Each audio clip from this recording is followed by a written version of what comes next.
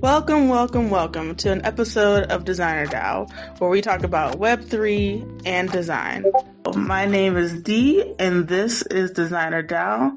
Today we are with Zack. How do you pronounce your last name, actually? I should have asked you before. Labadie. Yeah, Zack Labadie. Okay, today we are with Zack Labadie, who is the lead designer at Magic Wallet. I'm not going to butcher your intro, so let's just jump into learning more about you. So, Zack, Tell me a little bit about yourself and how you find yourself in this crazy space called Web3. Yeah, absolutely. First of all, thanks for having me. I'm excited to chat today. But yeah, my name is Zack. I am a product designer at a company called Magic. I've been with Magic for a little over 2 years now, but have been designing digital experiences in some form or another for almost 10 years. I spent most of my adult life in Boston, but last year moved down to Asheville, North Carolina, with my partner and our 2 cats. And I've been kind of following Web3 in some form or another, I would say since 2016, 2017. And so was really excited to actually get into the space and start designing within the space a few years back. And what kind of interests you in Web3? Like, why Web3 of all the things in 2017? Yeah, I guess I'll backtrack even a little further. I guess I've always been kind of a geek, like interested in emerging tech and stuff like that. As a super young kid, always had like my Nintendo DS or my Game Boy carrying around with me, and really loved like gadgets and the internet and tech in general. And so I think Bitcoin caught my interest way back, probably circa like 2012. But being younger at the time and not really financially literate, a lot of it kind of went over my head. So like at that point in time, I think all of the headlines or like the mainstream coverage of Bitcoin was that it was primarily for like the dark web or like illicit purchases. And I was like 17 and didn't even have a credit card. So Bitcoin was like slightly on my radar, but nothing I ever like dug into or I think fully like wrapped my head around. Flash forward a few years, some of that like really interesting sort of like weirdness that I always loved about tech felt like it was starting to go away with like things really consolidating around FANG companies like Facebook and Google, where all of a sudden, instead of this like vibrant ecosystem online where like, you know, when I was younger, I loved browsing forums and like talking to strangers, playing video games online, stuff that my parents would probably be freaked out to hear about right now. But a lot of that felt like it was kind of going away, and that the internet was becoming like 5 websites and everything was happening on those 5 websites. So I was starting to feel like a little jaded, I think, at that point. But after learning about Ethereum, right before the ICO boom in like 2017, that really sparked my interest in something like truly novel and new, like the idea that crypto is not just digital gold, but that apps could actually run on the blockchain in this decentralized manner. That really piqued my interest, and I would say that was when I really started going deeper down the rabbit hole. And I think the 2 things that really like resonated with me about Web3 as I started learning more was the ethos of true digital ownership and that kind of like spirit of weirdness and rebellion that I mentioned a minute ago, which I missed from the early days of the internet, that kind of like rebellious streak, and going against this idea of like walled gardens with Facebook and other big tech in favor of like true digital ownership was super interesting to me. Yeah, I definitely remember the ASL era and like the individuality of like MySpace and how slowly but surely moving into like the early 2000s, we went away from individualism and more into like standardization. And with that standardization, we like lost that weirdness and that like spontaneity that the internet was. And I think that's probably why, for better or for worse, I like Twitter, because it kind of taps into that because of its chaotic nature. Of like Mm-hmm. engagement. But yeah, we lost it essentially, and I think with Gen Z, they're kind of like claiming it back in a way, and we're starting to see, and like skeuomorphism is becoming more popular now. So we're kind of in our Renaissance era, so to speak, and Web3 is there at the center of it. I feel like, or definitely a part of it. Yeah, I hope Um, so. And I think that's like another sort of element that's really interesting to me is that mhm, it feels like we are in this era of like lots of greenfield design opportunities where mhm, things were a little boring and a little like standardized to your point, I think, over the last maybe like 5 to 10 years. But it feels like something mhm. new might be possible. And so we've gone over how you got here, like, and I'm almost curious why stay here, because it's kind of it's a little rough for some of us designers as Web3 specialists. What keeps you in this space when the going gets tough? That's a great question. Let's see. I mean, the space evolves and changes so fast that I feel like there's never a dull day. So I do really enjoy, I think, working within complex problem areas, and blockchain and Web3 is absolutely one of those. So the fact that it's always changing and always evolving at such a kind of fast pace really keeps you on my toes. So I like that a lot. And it's part of the reason why throughout my career I've always been drawn to startups more generally. I feel like designing in Web3 is like a startup on steroids, or like Yeah. at like 2x speed. Hmm. Yeah. Yeah, I would say honestly, I go back and forth, to be frank. Like there's some times where I'm like, should I just go get a Web2 job and like get out of here? And then there's other times where I'm really excited and really like about it, you know. And I think and honestly, the reason why I stay here is because this podcast, like people are so open to talking about Web3, and everybody's nerding out, and I think the community is kind of what keeps me here, even more so than even the interesting design problems that I get to solve, because Totally agree. Yeah. of like at conferences, the people that I've met, the people that I've run into. I feel like in Web2 work or in traditional work, everybody's kind of siloed with their companies. Like Salesforce, for example, it's like a whole like mini mini cult around Salesforce, and it's like at the center of it is the app, right? Versus in Web3, at the center of Web3 is the technology and the people. It's not like an exclusive club that no one can get into. Like the whole ethos of Web3 is about like openness and transparency and ownership and things like that. Um, Yeah. I do feel like there's a little bit of irony there where the yeah, community is very accessible. Like to your point, via like Twitter, it feels like a small world sometimes, especially in the design corner of Web3. But the actual end user experience and the products that are being created, at least today within Web3, I would argue are quite inaccessible. So yeah, there's a little true. bit of irony there. Yeah, I think and I've noticed that when I first got into Web3, the dichotomy is like the ethos and the product are not lining up in the products. Like there's something that gets lost in translation a lot of times. Yeah, I Um, mean, my like personal 2 cents is that I think a lot of the builders in the space are passionate and excited about the technology to a fault. mhm. Like Yeah, the technology is great, but my point of view is that what really matters is what it enables, and not so much the fundamental technology itself. At least when designing products. yeah. Don't get me started. I have a whole rant in my back pocket about how like we don't think about the experience at the end of the day. I think I tweeted something recently. It's like whenever you're working at development led organizations, like they tend to view product as like a hammer to nail thing, versus I view product as like, is this even a great house to live in?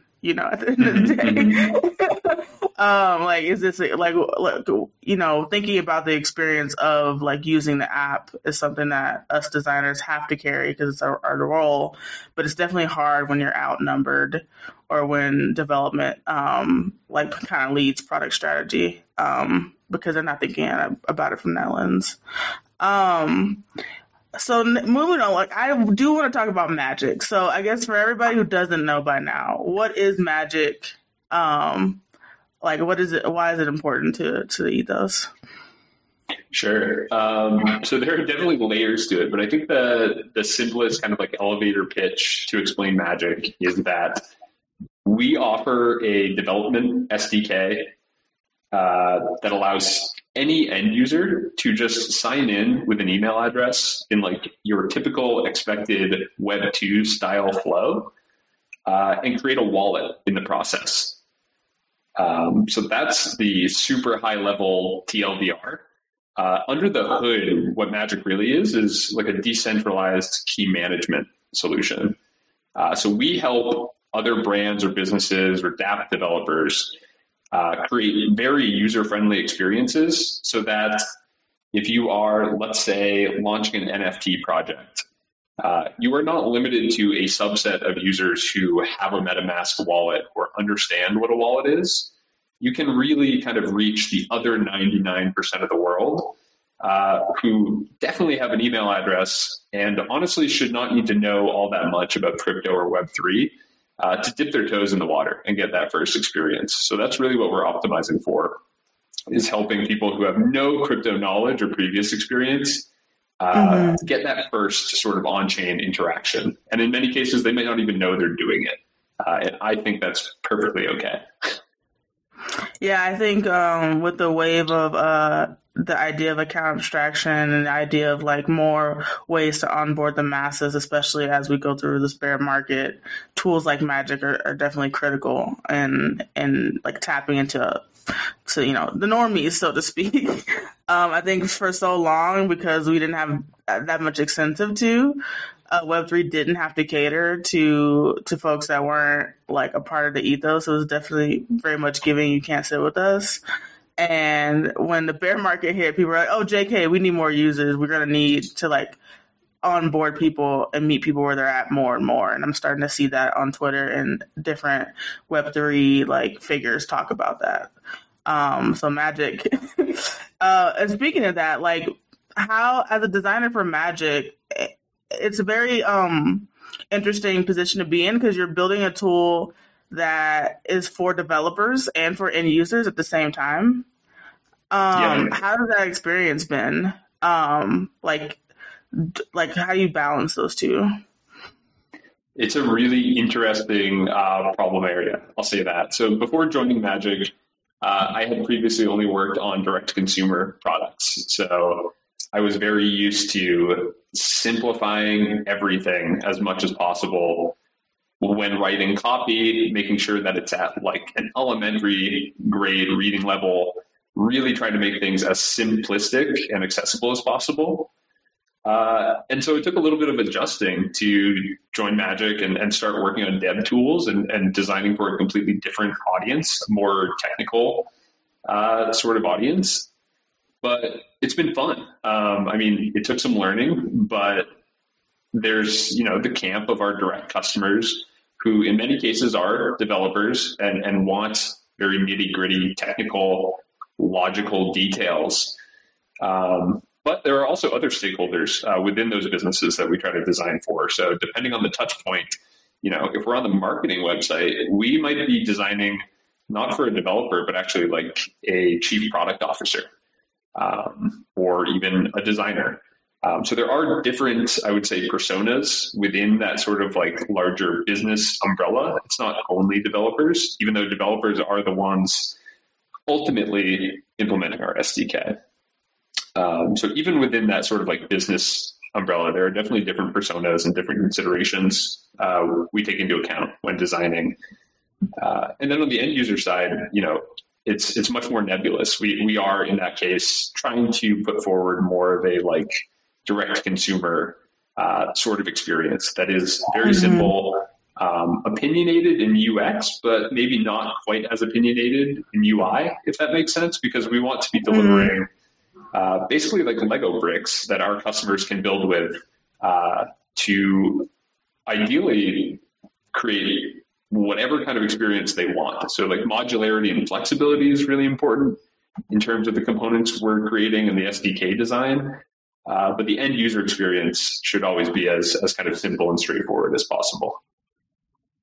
Yeah, and I think that's another, I guess, one of the many challenges of being a designer in Web3 is that in a traditional sense, usually you're B2C or B2B. And in Web3, often a lot of applications are B2B and B2C at the same time and catering to both of those different audiences, especially when 9 times out of 10, you're probably the only designer or like very low staffed in Web3 and holding both of those personas in mind at each touch point.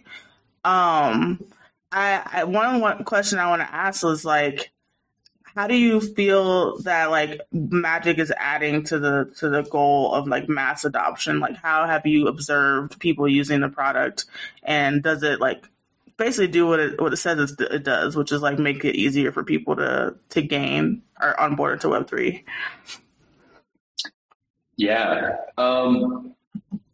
Let's see. I've got a lot of thoughts on this, but I think what it kind of boils down to for me is that if we want to onboard the next billion people to Web3, we can't expect every single one of those people to set up a hardware wallet or even, download a MetaMask extension and go through that onboarding process.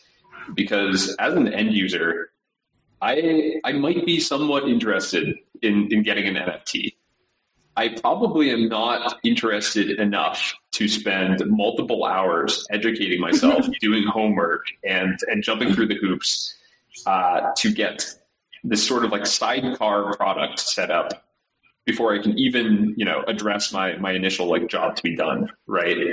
So I think where Magic comes in is trying to decrease the barrier to entry as much as possible for that first time user experience when it comes to Web3. I think right now I'm pulling these numbers out of thin air, but what it feels like to me is that there's 1% of crypto power users out there who are responsible for 99% of on-chain activity.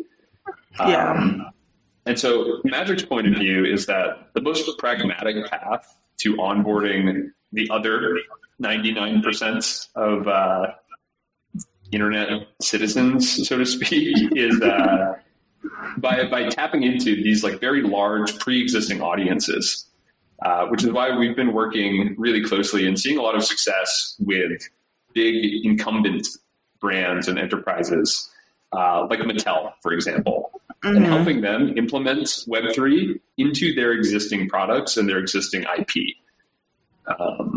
And that kind of allows for more of a progressive onboarding experience, right? You don't need to ramp up and know everything about Web3 or, be that kind of super expert power user.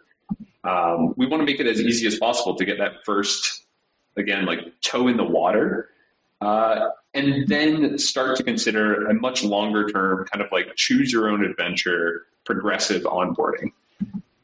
Get your foot in the door as easily as possible. And then, if you start collecting a lot of NFTs or have a lot of value stored in your wallet and you need additional kind of like power features, ultimately Magic wants to be there for you. But at least as of today, you're free to kind of take your private keys and graduate to a different wallet or tap in deeper into more like power user use cases throughout the ecosystem.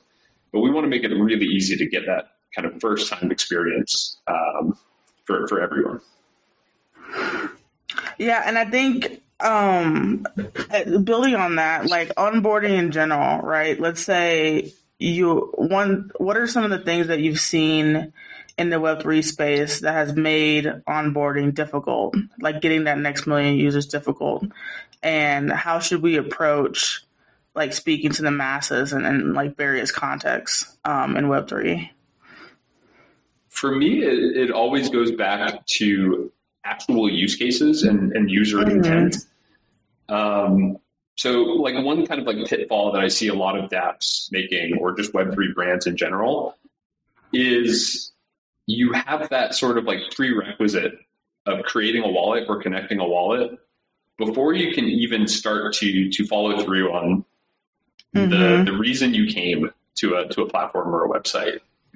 To use like Web2 sort of e-commerce as an example, when you go to checkout, you don't necessarily need to create an account for H&M or whatever before you can enter your credit card info and actually purchase an item, right?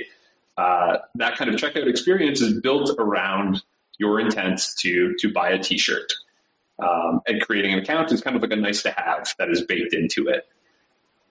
So something that we've seen success with at Magic is thinking through like what are the actual use cases that we're seeing come up throughout the ecosystem, and how can we optimize the wallet creation process around that to make it as frictionless as possible.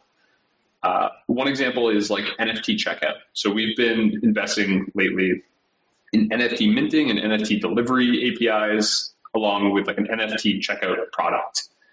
And what that actually looks like is, instead of this kind of convoluted multi-step process of creating a wallet, topping up that wallet with crypto for the first time, which is a super painful and long experience, and then spending that crypto trying to purchase an NFT, collapsing those steps together as much as possible around the intent of buying an NFT. So with Magic, you can actually add an NFT to your shopping cart, click checkout, put in some credit card info, purchase the NFT with fiat, and at the end of that checkout experience, you've created a Magic wallet in the process.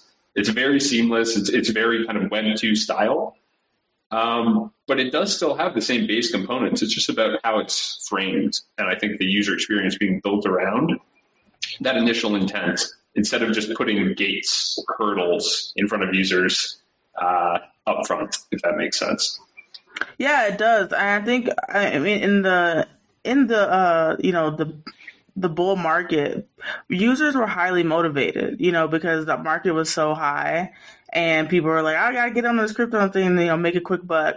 And so because people were highly motivated, I remember like people were fumbling through terrible user experiences and onboarding experiences in order to get to the thing, right? And so there was no incentive at the time to optimize for onboarding.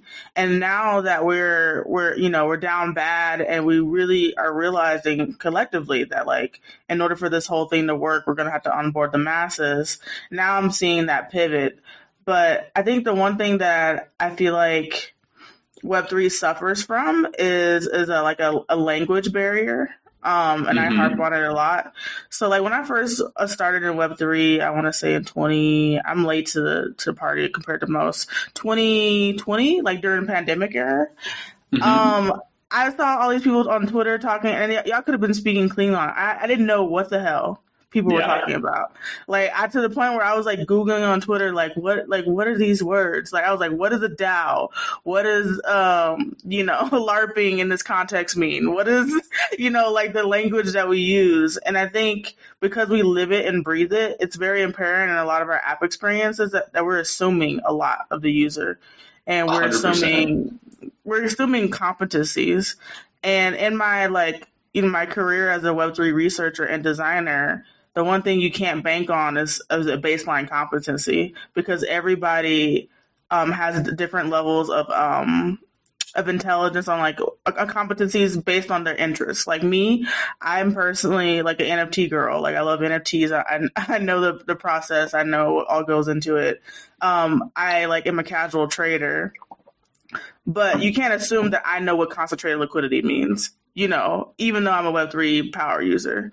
There's like a very thin line, I think, between that kind of like enjoyable weirdness that I mentioned earlier and being exclusive, like shutting people out who are not part of the secret club or know the lingo.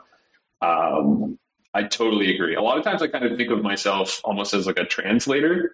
Like I see Web3 designers' jobs, and I guess digital designers in general to really be becoming a subject matter expert so that you can boil things down to be as accessible and straightforward to a larger audience as possible.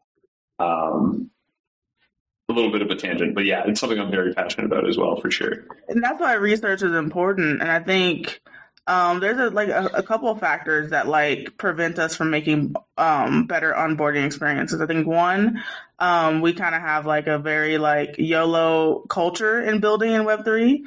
And so we tend to underestimate what all goes into like a designed experience and like a thoughtful experience. I think secondly, we're all in startup blood, and different startups have so much money, and depending on like the background of your founder, they may not like value like doing a research round to do an onboarding experience. They may not value like information gathering or competitive analysis, and so that kind of prevents the designer from designing from a place of understanding if that opportunity isn't given to like intimately get to know your users through research and traditional means. I guess in your experience, like, what do you think is like not the user's problem, but our problem as builders, and why do you think like onboarding still struggles in a lot of applications? Great question. I'm going to sound like a broken record, but I really do think it goes back to use cases, and not just use cases, but real use cases that resonate and deliver value to real people. So not just speculation, not super technical DeFi platforms, not building for the sake of building, but creating products or experiences that are truly novel and truly valuable. I'm still not seeing much of that in the space today. There's a lot of novel stuff and a lot of fun stuff. But if I were to try to think of a killer app to recommend to, let's say, my parents or a friend who knows nothing about Web3, I don't know where I would point them. Like, I'm very excited to see a lot of brands and projects moving towards utility. I think there's a lot of promising use cases for NFTs. Portable identity and decentralized identity is something I'm personally very passionate about. I think those are a couple of the like really exciting potential use cases. But as of today, they are still mostly potential. And so I think that's one of the biggest barriers to entry is people talk a lot about onboarding the next billion to Web3, and you can create like the slickest UI imaginable. You can break down the onboarding process to be like very progressive, and instead of overloading users with information, break it down into like 20 steps. But I think ultimately it goes back to like, why should people be interested in the first place? A lot of the mainstream headlines are around like speculative JPEGs or meme coins, like quadrupling in value overnight.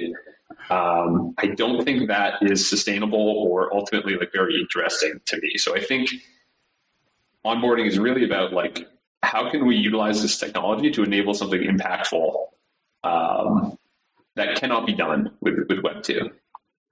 It's the age-old question of why should I care? I think exactly. I challenge, like, in all the work that I do, I challenge my team to think about it. Like, why should anyone care about this? Like, what is our angle? Because, like, we can get super excited and super amped for something, but is the end masses really going to care? Are we painkillers or are we vitamins? You know? And I think, honestly, I was talking to someone on Twitter again about this, about like, how like a lot of Web3 apps, especially in the tooling space, like, they have no revenue. They don't have, ways of like monetizing if you are building for Web3 teams, and you can't, and like a lot of teams don't have the money to like pay for a Web3 tooling app in the way SaaS would. And the person was basically emphasizing, well, like, people are already making money via transactions. And I'm just like, if transactions are the only way for us to monetize Web3, then only a handful of apps are going to survive, essentially. And so not only do we like suffer from lack of use case, we also suffer from lack of like potential revenue, or ways of monetizing that isn't just like transactional based, like fees, which is like no user wants to be charged a fee for every single Web3 app that they use or interact with. Like, that's not sustainable. Right, right. Yeah, I mean, when the average person is living paycheck to paycheck, you're just not going to be able to onboard, a billion people to Web3 if the primary use case is buying a $5,000 image that you don't even know what to do with afterwards. Exactly. Ultimately, my not so hot take, but maybe a hot take depending on the audience, is that like the technology really doesn't matter. Nobody, no like normal person outside of tech cares about the underlying tech. They care about the value that gets delivered. My parents scroll through Facebook on a daily basis. They don't know anything about, HTTP requests and IP addresses and stuff like that, and they shouldn't have to, right? It's really just about like what the technology enables.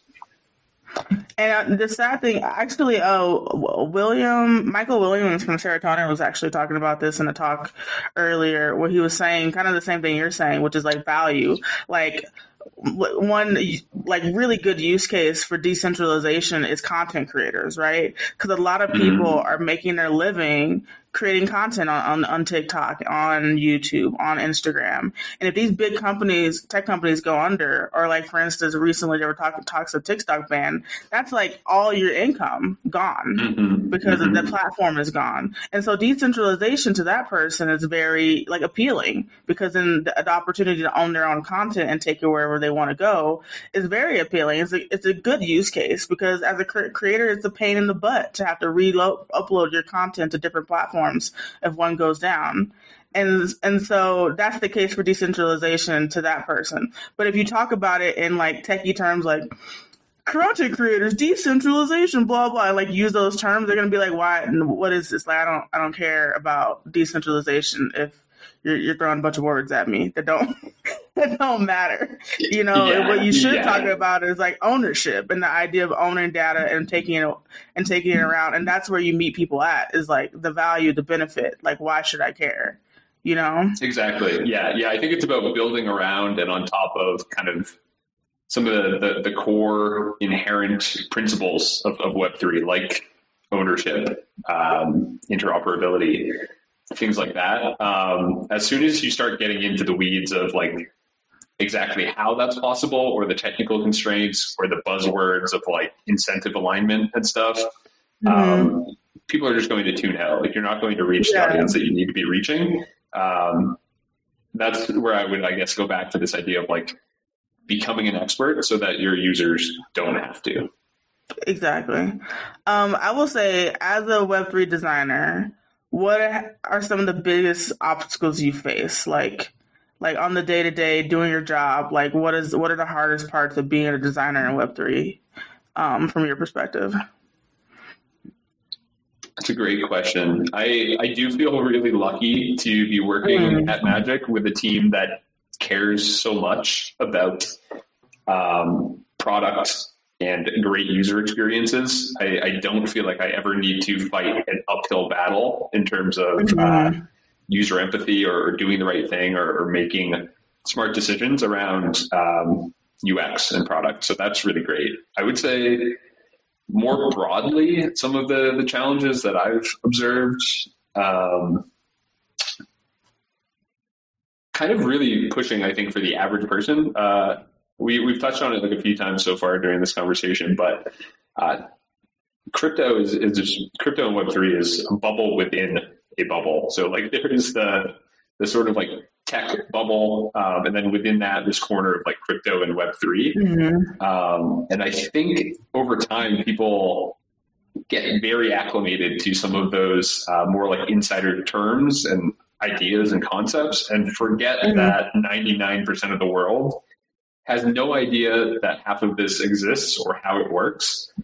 So I think pushing for the quote unquote average person or the more non-technical stakeholder is something that designers are uniquely positioned to do. Like, not losing sight of the fact that we are operating in a very small kind of microcosm with a lot of potential, but there is still a huge gap between the stuff that we are reading and talking about and designing for on a daily basis and the lived experience of like the rest of the world outside of that bubble. Yeah, So I I think would that's a big honestly. one.